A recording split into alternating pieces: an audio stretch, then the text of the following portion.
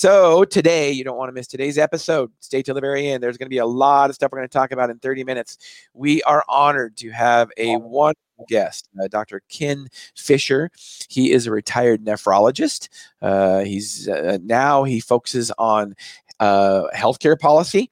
And just recently, as in just yesterday, there was an article in the Wall Street Journal about the COVID-19 virus and where it came from in the Wuhan lab, and possibly if it was man-made and funded by the U.S. government. So, Dr. Fisher, without further ado, tell us about that article and how you can relate to it.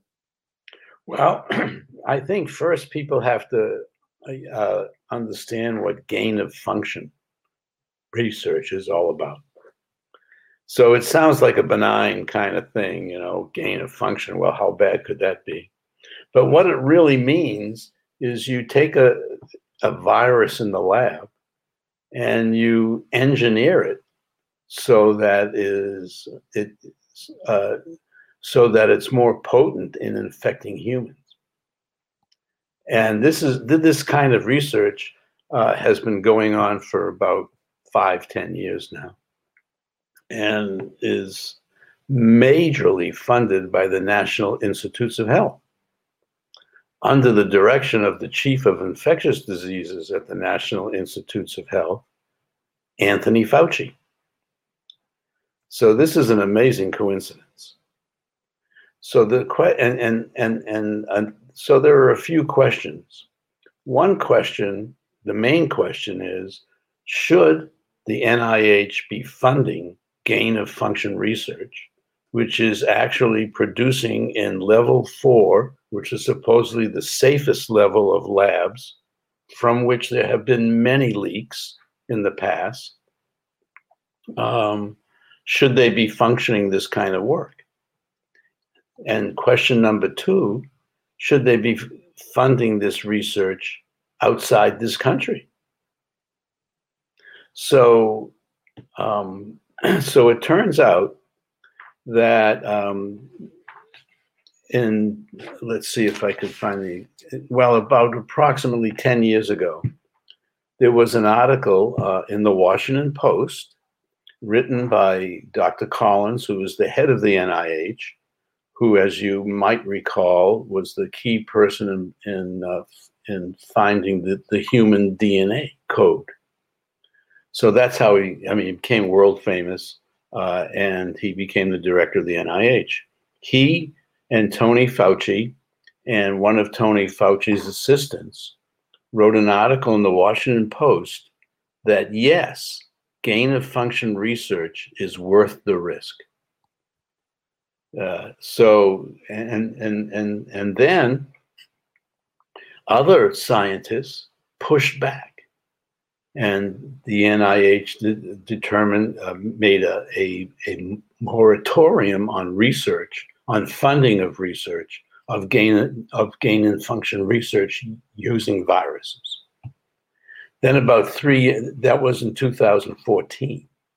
Then 3 years later, they said, well, Dr. Collins published an essay on his website saying we're going to renew gain of function research. And it also turns out that they funded a fellow by the name of Peter Danzig, who is a bigwig also with the WHO, to go around the world and search for viruses, coronaviruses and other viruses. The virus we have that is causing this pandemic is a coronavirus. It's an RNA virus versus a DNA virus. So, which means, so for our listeners and viewers, yes, why is that important? Well, RNA viruses are more likely to mutate. They're not as permanent as DNA viruses. So you can play with them in the lab a lot more. It's a lot easier. And what you can do is you can pass the virus into certain animals, especially a ferret, which sort of has a lot of things like a human in their lungs and stuff like that. and you do serial passages in the ferret so that the RNA virus, which mutates a lot, then adapts itself to the ferret, which at the same time is adapting to humans. Right. So you have to ask yourself, why would you do this? Why would you deliberately make a virus that would attack a human? So the rationale, which was never proven and is now disproven, was that, well, if you make the virus so that it'll from an animal that will attack a human, if it were to occur spontaneously, you would know how to fight it. Well, okay, it sounds kind of reasonable, but it's totally not reasonable because you cannot predict how the virus is going to mutate in an animal. So what you do as a human to pretend that it's going to mutate like you made it mutate is sheer folly, because the possibilities are in the billions. There's no way you're going to guess how it's going to mutate in an animal so that eventually it'll attack a human. So so I got interested in this, and is it possible that this the pandemic we're going through now was funded in part by the NIH in a lab in Wuhan, China? Now, the lab in Wuhan, China was recently built. It's supposedly a level 4 lab. And what level 4 means, that it's the safest possible it can be. Well, it's a brand new lab. They didn't have the help, the trained help, to be able to make it as safe as possible.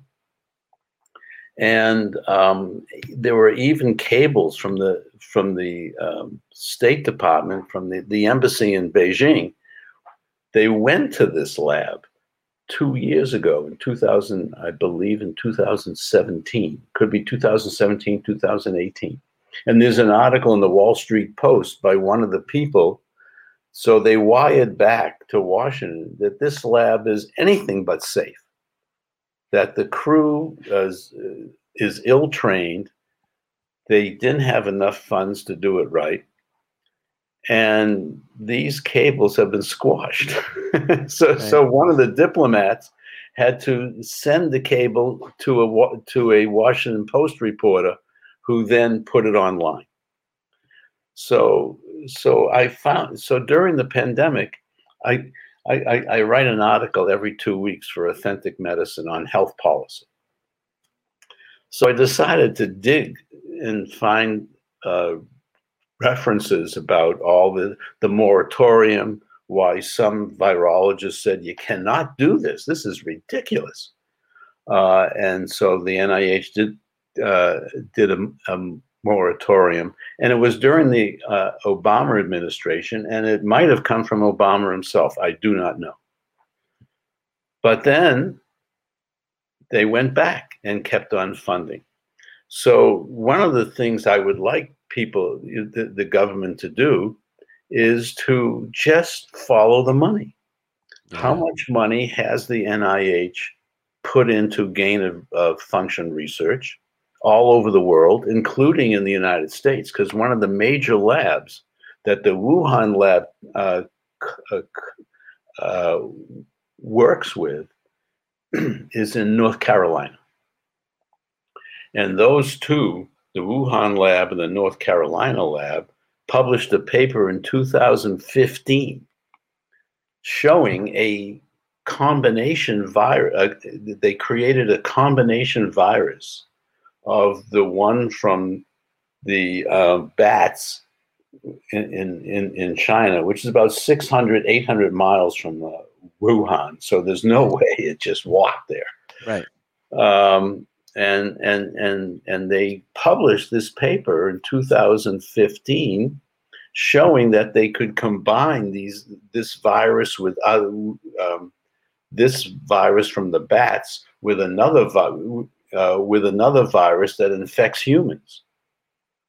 And you say to yourself, How in the world would people do this? As a matter of fact, the virologist in France wrote that this is crazy. This is sheer folly. Why are you doing this?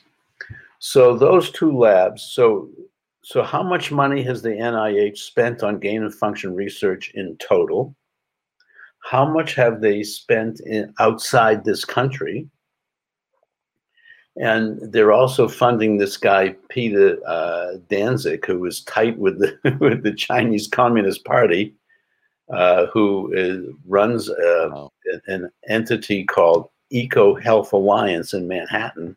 They fund him, and then he sends some of the money to the Wuhan lab, and other monies he uses to search for these viruses in animals all over the world. So, to make matters even more bizarre, the WHO just published their report. Well, Peter Danzig was a major part of that group that went to investigate the cause of the source of this virus in Wuhan. So of course he fudged the whole thing because he's funding it. Right. And there was another member of that WHO group that just published from a Dutch lady who also does gain of function research. And many of the scientists who write, oh, it couldn't have come from the Wuhan lab, also do gain of function research and funded by the NIH. So you have a core group of people who have been doing this for the last 10, 15 years, funded by the NIH, and surprise, they want to keep on getting the funds. Boy, that's a shocker. Right. They've got vested interest in this, so they don't want anybody to think that the U.S. was funding something that caused this, is basically what you're saying, correct? Correct. And so yesterday, which is a coincidence because, we arranged for us to be, for this program weeks ago. Right. Yesterday in the Wall Street Journal, they're saying the same thing. Yeah. The main editorial, the Wuhan whitewash, it pointed out that two of the people in this group were actively doing gain of function research, including Peter Danzig, who organized a group to write in Lancet about a month ago. Oh, it's impossible to come from the Wuhan lab, and people actually believe him. And these Producer, can we stream that article? What's that? I'm talking to our producer. I want to stream the article up there so we can have it and make sure we put it in the show notes so people can reference it. The Wall Street Journal article. So what they also want to be able to reference, I think, is my article in Authentic Medicine. Correct. So here's the article you were discussing. You were discussing that came out yesterday in the Wall Street Journal. It was perfect timing for our podcast. If anybody already it's unbelievable. Yeah. And in that article, they point out that Tony Fauci has been funding gain of function research for years. They point out that the WHO team was compiled of people who are actually doing gain of function research, led by this guy Peter Danzig, who's a PhD and goes around the world looking for viruses. And of course, he wants to continue doing that, right? Like anybody else. Right. Vested interest. Yeah. So a lot of the people commenting on if the Wuhan lab is the source of this pandemic have a conflict of interest. Right. So let's go ahead and put his article up, producer, and tell us, when did you write your article? Well, let me look. Yeah. February 10th. And what journal do you write for in that? You write every 2 weeks? Authentic Medicine. Oh, there it is right there. Yeah. Yeah. Authentic Medicine. So you wrote this before that article came out in the Wall Street Journal, and it sounds like about a month plus. Right. Before. Right. And it's amazing. There's a lot of problems with Google. But one Yeah. of the things you can do for Google is you can find just about anything. So, I had this idea when I wrote my article in Authentic Medicine. I've got to research this. What is the NIH doing? And that's where I found the article in 2014. I'm sorry, before 2014. I don't know the exact date. Where Tony Fauci and Collins and another fellow who works for Fauci said during a H1N1 epidemic, thinking about a possible epidemic for H1N1, but they wrote that that the gain of function research on that virus is worth the risk. And when Collins reinstated funding from the moratorium, he said these labs are absolutely safe, which is totally false. There have been hundreds and hundreds of leaks from level 4 labs in the United States, never mind from around the world, never mind from a new lab in Wuhan, China. Now, why is Wuhan, China so important? Wuhan, China is so important because the lady who runs that lab has been collecting bat virus coronaviruses for the last 10, 15 years and has learned molecular biology to alter that virus and get funding for doing gain of function research on the bat coronavirus that this virus is a descendant of. So the virus from this pandemic was originally worked on by this lady in the Wuhan lab, and with help from the lab in North Carolina, has been doing gain of function research on this virus. So one has to ask the question, what is more likely? A leak from this lab, which the Wall Street Journal piece yesterday says there's intelligence that some workers from that lab got sick in the fall of 2019 before this thing spread around the world. So what are the odds? Did it come from those people who got sick working in that lab, which the State Department had already said is not safe? Or did it come from frozen food, shipped from outside China into China? Or did it come from some intermediate animal that nobody can find? So this is all speculation. So let me just clarify some things. Thank you for that. That's very educational, and I really appreciate it. You're obviously very knowledgeable on this subject. I'm sure our listeners and viewers really appreciate it. So a couple questions. So as of now, the federal government doesn't admit at all to doing gain of function research. Is that true? I can't say about right now. Okay. I've read that there's a possibility that they stopped funding recently, within the past few months. But I'm not sure that's true. Right. And there's a lot we don't know about this. And it just seems like there's a lot of secrecy going on and non-transparency. And from what you're telling me, right. And I think that's the whole purpose of having this conversation, so we can educate our viewers and listeners so they can make their own decisions. So does the U.S. federal government even admit to funding the Wuhan lab as of now? Has that came out? I mean, at first they talked about it when the pandemic first started, but now I don't know. Where does the federal government stand on that? Do we admit that we've given money to them? Does our government admit that? Well, I have a reference in this article that I wrote in February that talks about that 2015 article in Nature Medicine and puts a footnote on that it was funded in part by Eco Health Alliance, which gets funds from the NIH. Okay. So the editors of Nature Medicine said it. But has the NIH said it? Right. I am not aware. Right. I am not aware of them saying, well, folks, we have funded gain of function research. Now, there was also one of the key pieces in this was a piece in the New York Magazine in January that sort of blew the lid on this and got me going on trying to research this.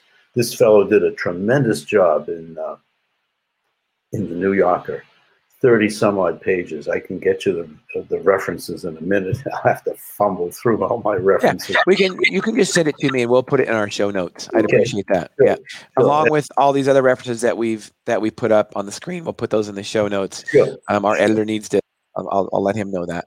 Right. So this fellow wrote, it's about a 30-page article. It takes a lot of patience to get through it. It's technical. But that started this whole thing, pointing the finger at, well, what's going on here? As far as I know, Tony Fauci, who's been a spokesman about this for months now, right, has never in public in the past few months said, well, we have funded research that could have led to this. Hasn't said. Right. Now, which is, duplicitous in my mind. Yeah. I'm not saying the guy isn't a brilliant guy. I'm not saying that he did a great job with HIV. And he's done a lot of terrific work in this. He's 70 plus years old. He's a little younger than I am. But, sometimes people with tremendous gifts make mistakes. Nobody is infallible. Well, and you already kind of said it earlier, and I'm not suggesting this. I'm just saying it could be a possibility that, Right. I mean, follow the money. I mean, you already talked about following the money, and that's really, exactly. that's what needs to be uncovered is follow the money on this stuff. Because if we follow the money, we'll probably find out a lot that's going on. Now, speaking of that, what would be, Dr. Fisher, in your opinion, what would be the only reason to do gain of function research? Biological warfare?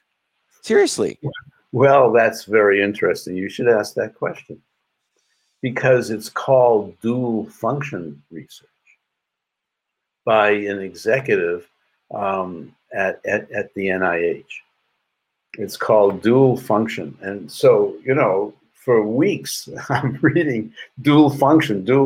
What in the world, does that mean in government speak? Right. I don't know. Right. Well, it means for weapons, biological weapons. That's one function while you do this. The other is this excuse that, well, you'll learn more about viruses that attack people and you'll learn how to fight it, which of course is totally disproven by this pandemic. It was of no value in fighting this virus. Right. The only thing that really fights this virus is a vaccine. And you could, one of the things that I think people don't understand, the regular test they did with, where you stick a bunch of cotton swab up somebody's nose. The PCR test or whatever. Yeah. That's the PCR test. Mm-hmm. Well, it's an RNA virus. So you use something called reverse transcriptase to make it into DNA. You then take apart the DNA and you say, oh, somebody has this virus, right? And I mean, we've been doing that from the day one. Of course, the initial test from the CDC was a flop, but the one from Korea worked well, from South Korea. So finally, the CDC in the United States, they only have a $6.5 billion budget. They had to go to private industry to make the test. But you would find the molecular structure of that virus, the genes that direct the creation of that virus, within minutes, within a day of when it first appears. There was no need to do gain of function to learn the genetic code of the virus. They could have found it right away. Right. Well, Yeah. the test that we've been doing since this pandemic started is to detect the genetic code of the virus. So, of course, once you have the genetic code of the virus, companies like Moderna and Pfizer can say, "Oh, okay, the protein that once you have the genetic code, you know what the protein looks like." The spike protein, correct? Yeah. Right. You can then make a spike protein wannabe and give it to people, and they'll be immune. Right. Edward Jenner, started immunology in the late 1700s, finding out that cowpox will protect people from smallpox. Right. Right. So, I mean, this is one of the greatest advances man has ever made. Before, smallpox would kill 30, 40, 50% of the population. It probably wiped out 90% of the original people in the Western Hemisphere. Yeah. Smallpox. So, I mean, we think this virus is terrible. It's a piece of cake compared to smallpox. Right. So, I forget where I was going with this, but the whole thing is, but yes, follow the money. Yeah. And that's what I've been asking. How much money has the NIH, but it's not only the NIH, it's the Defense Department. There are other agencies that I mentioned in the paper. Well, probably the WHO, right? And CDC, maybe. Who knows? Right. Who I mean, knows? and that's just it. You asked the question, who knows? That's what we should really know. Exactly. I mean, follow the money. Who is funding this stuff, and where was the Wuhan lab funded from? Where'd this virus come from? Did it come from the Wuhan lab? And let's just be transparent about it. I mean, the public needs to know. Well, a lot of the records of the Wuhan lab have been destroyed. Boy, that's a real surprise that the Chinese Communist Party, Right. and this lady has recently said, the woman that runs the lab, there's been no military work in this lab, when actually there are papers in existence that show there's been military work in that lab. Dual function, remember? Dual function. Yeah. Dual function. So let's see if I can. I'm looking for an article from an executive at the NIH who, in the last paragraph, says this was a total waste and a total mistake, and it didn't help work. It didn't help work fighting this virus at all, and we should never have done it. That's from an executive at the NIH. Wow. If you wouldn't mind sending me that, I can put it in our show notes if you find it. I'm looking for it. I have all these papers all over the place. Yeah, you do a lot of research. It's obvious. You're very well educated on this. I have the paper right here. Let me read the last paragraph. It's from a fellow by the name of Carl Sorokin, Sirotkin. And Dan Sorokin, which I'm assuming is his son. And what's the title of the article, Dr. Fisher? Might SARS-CoV-2 have arisen via serial passage through an animal host or cell culture? Okay. Gain of function research. So let me read the last paragraph. And the last paragraph is amazing. And whether or not gain of function research is determined to have played a role in SARS-CoV-2 emergence, the fact that it creates opportunities for pandemic viruses to leak out of labs calls for a reevaluation of the moratorium against this practice, because the emergence of this novel coronavirus has demonstrated that the international public health community is not prepared to handle the leak of a pandemic virus. Furthermore, none of the gain of function research conducted since 2014 has provided humanity with any tools at all to fight back against the ongoing pandemic caused by this novel coronavirus. This is an executive at the NIH. And also, there's another point that I've written about in Authentic Medicine, and that is every virus has its own footprint. So the pandemic in 1918 to 1920, which killed about 500,000 Americans and about, I don't know, 5-10 million around the world, affected people mostly aged 20 to 40. And in my opinion, that's one of the reasons we had a depression, because it killed people in the 20 to 40s in the mid 20 in 1918 and 1920.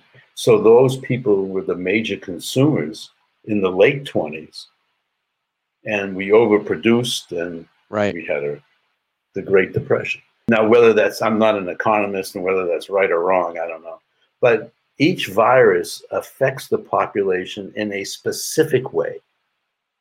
The flu that we get every year or every other year affects mostly young children and old people. So, what is the demographic affected by this coronavirus? The demographic affected by this coronavirus is mostly people over 55 or people with serious health conditions. Right. Okay, so practically all the deaths are people over 55 and younger people with serious disease. So why? When this and was this known early in the pandemic in the United States? And the answer is yes. There was the aircraft carrier Theodore Roosevelt, which you might recall, that the captain was thrown out of the Navy because he had about 1,200 people infected with this virus. He thought they were all going to die. So he took the carrier out of the, off the line, and he went to Guam and got these people off the ship. One died for a death rate of 0.1%, which is about the same as the flu. Right. However, there were nursing homes in the state of Washington at the same time where flocks of people were dying. So we knew. That's my home state. Yep. There you go. So then we knew the demographic affected by this virus. Right. So why didn't we pay extra attention to the people who were vulnerable, people in nursing homes, chronic care facilities, needed unbelievable careful care? Because once that virus gets in there, it's going to kill half the population. So, and then let healthy young people who can carry this virus, spread the virus, but don't get sick. So why do we keep them from working? Because we wanted to stop the spread of the virus, right? But what people didn't realize, and what the group who did the Great Barrington Declaration, which you go to just greatbarringtondeclaration.org, they did antibody studies that showed the virus was already widespread within the country. Right. So that closing the country down would not work. Lockdowns could not work. Right. Because it was already there. So you have, to me, you had worldwide hysteria. And so instead of people who have been trained taking care of patients saying, well, who is this virus affecting? You had epidemiologists who had never taken care of patients. Even if they were MDs, they never took care of patients. Right. So they didn't think that way. They thought, well, we have to stop the spread of the virus. But what the Great Barrington Declaration people, and especially a fellow Bhattacharya or something like that, I can't pronounce his name, he is a very special character. He got an MD from Stanford. Then he got a PhD from Stanford in economics. This is a bright man. Right. So he, early on, developed an antibody that was specific for this virus. And he went to one of the cities in California, and he found that 15% of the people had already had the virus, even before anybody knew that it was around. So how in the world can you stop the spread when 15% of the population already has it, most of whom are asymptomatic, but can spread the virus? So lockdowns, and I've written about that, lockdowns made no sense. Right. If Yeah. you understood the footprint of this particular virus. Everyone is different. So that also troubles me tremendously. For sure. So the whole world is hysterical over this thing. And it's run by epidemiologists who are not physicians and don't take care of people and don't ask the question, who's at risk? So, well, thank you for all that. There's a lot of good information there, and we've got a lot of references that we're going to put up in our show notes on these on this podcast. So, as we're wrapping this up, tell us about your book. Oh, you've written a book. You're an author, so tell us about your book. Well, that book, what I wanted to do is to trace where the idea came from that instead of funding people who can't afford it, give them the money to take care of, to run their own health, that indeed you needed a government, huge bureaucracy to do it. Where did this idea come from? Well, the idea came from Otto von Bismarck in Germany in 1888, that he wanted to take care of poor people, give them health, because Karl Marx and Engels were making a big fuss within the country, within Prussia, and that, and then he unified, Germany with the Franco-Prussian War. He was a prince, and he was prime minister of Prussia, and so he started this kind of centralized system. And of course, at that time, that you couldn't issue a credit card, right? That would be for health only. Right. So where did this idea come from? Well, that's where it started. And then George Lloyd, who became prime minister of Great Britain as head of the Liberal Party, he copied that system for Great Britain at around, 1890, the turn of the century. Mm-hmm. So, and they developed this huge bureaucracy. So then at the end of World War II, after people just got demolished in Great Britain, right? Just demolished, the Labour Party instituted it for everybody. A high bureaucracy. The government runs the hospitals. The government runs the doctors, et cetera, and that's where it came from. So we, in this country, and then I go into how the AMA was founded, and it was founded originally by a unbelievably brilliant man, Nathan Smith, who founded the Northwestern School of Medicine, founded the Northwestern School of Law. I mean, this guy was an intellectual giant. He founded the AMA and said, and the AMA came into existence just as scientific medicine came about with Pasteur and the germ theory of disease, et cetera, et cetera. And so he started the AMA, and initially the AMA did great stuff. However, they got fixed on only that the patient has to pay the doctor. That's it. There are no other alternatives. So people who were poor and the elderly and this, that, and the other thing. So Lyndon Johnson did the election in 1964, just wiped that out, right? And he started Medicare, Medicaid. Yep. Well, actually, it was started by the head of one of the committees in Congress, and so and who developed it in 2 days, by the way. Wow.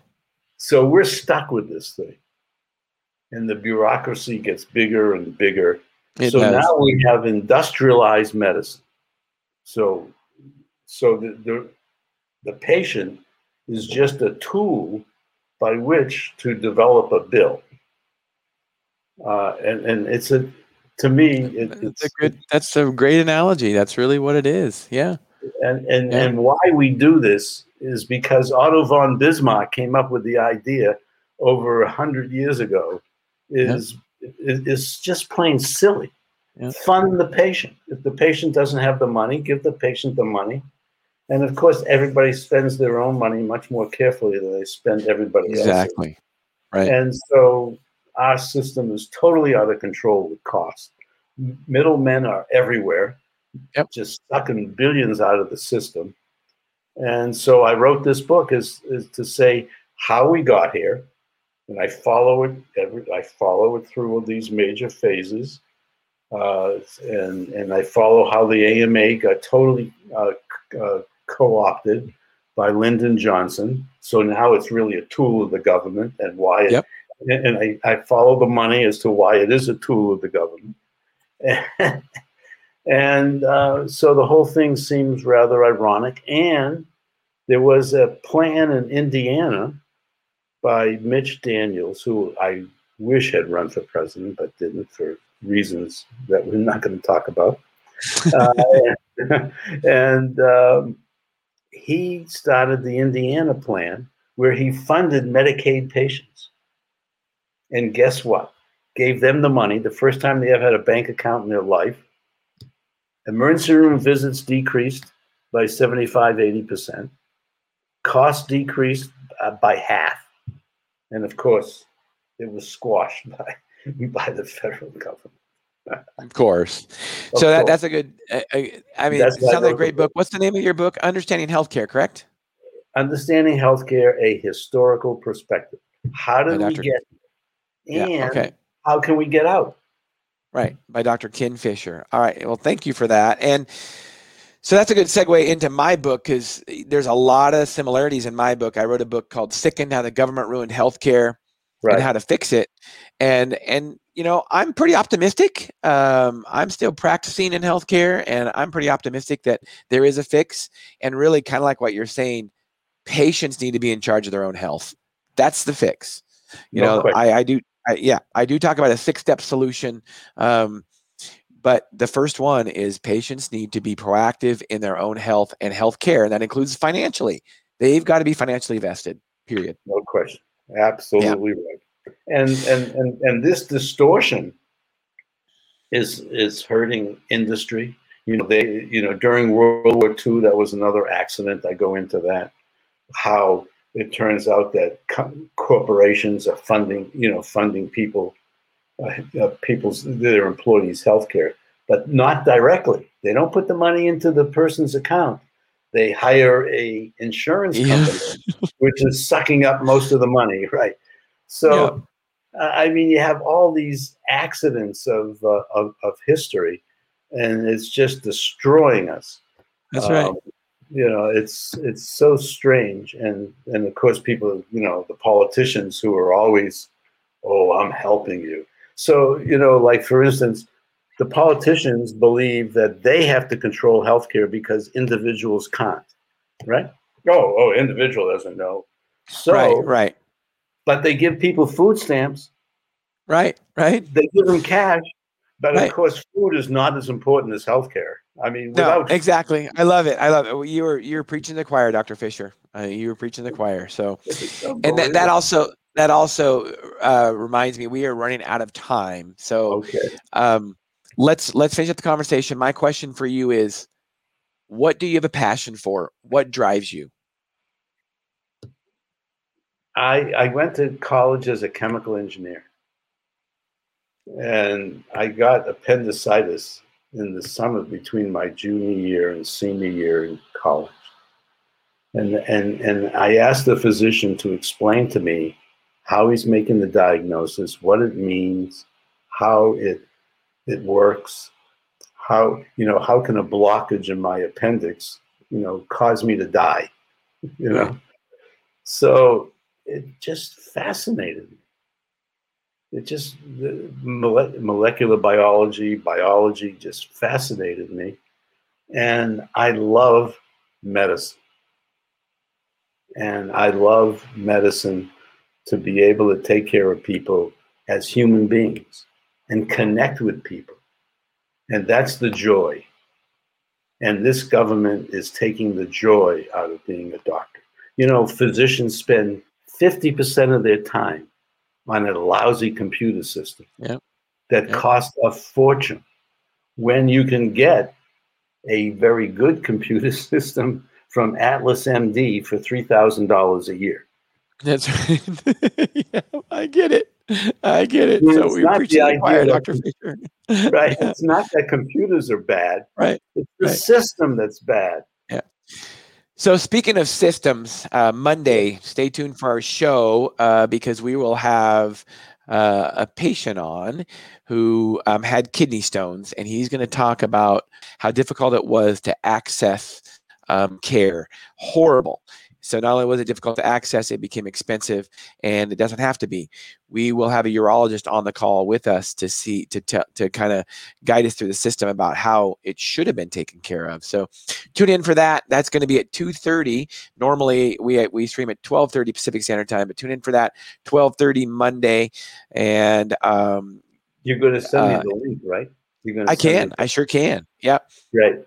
And as always, we do have our Thursday podcast normally at 8 to 9 a.m. Pacific Standard Time.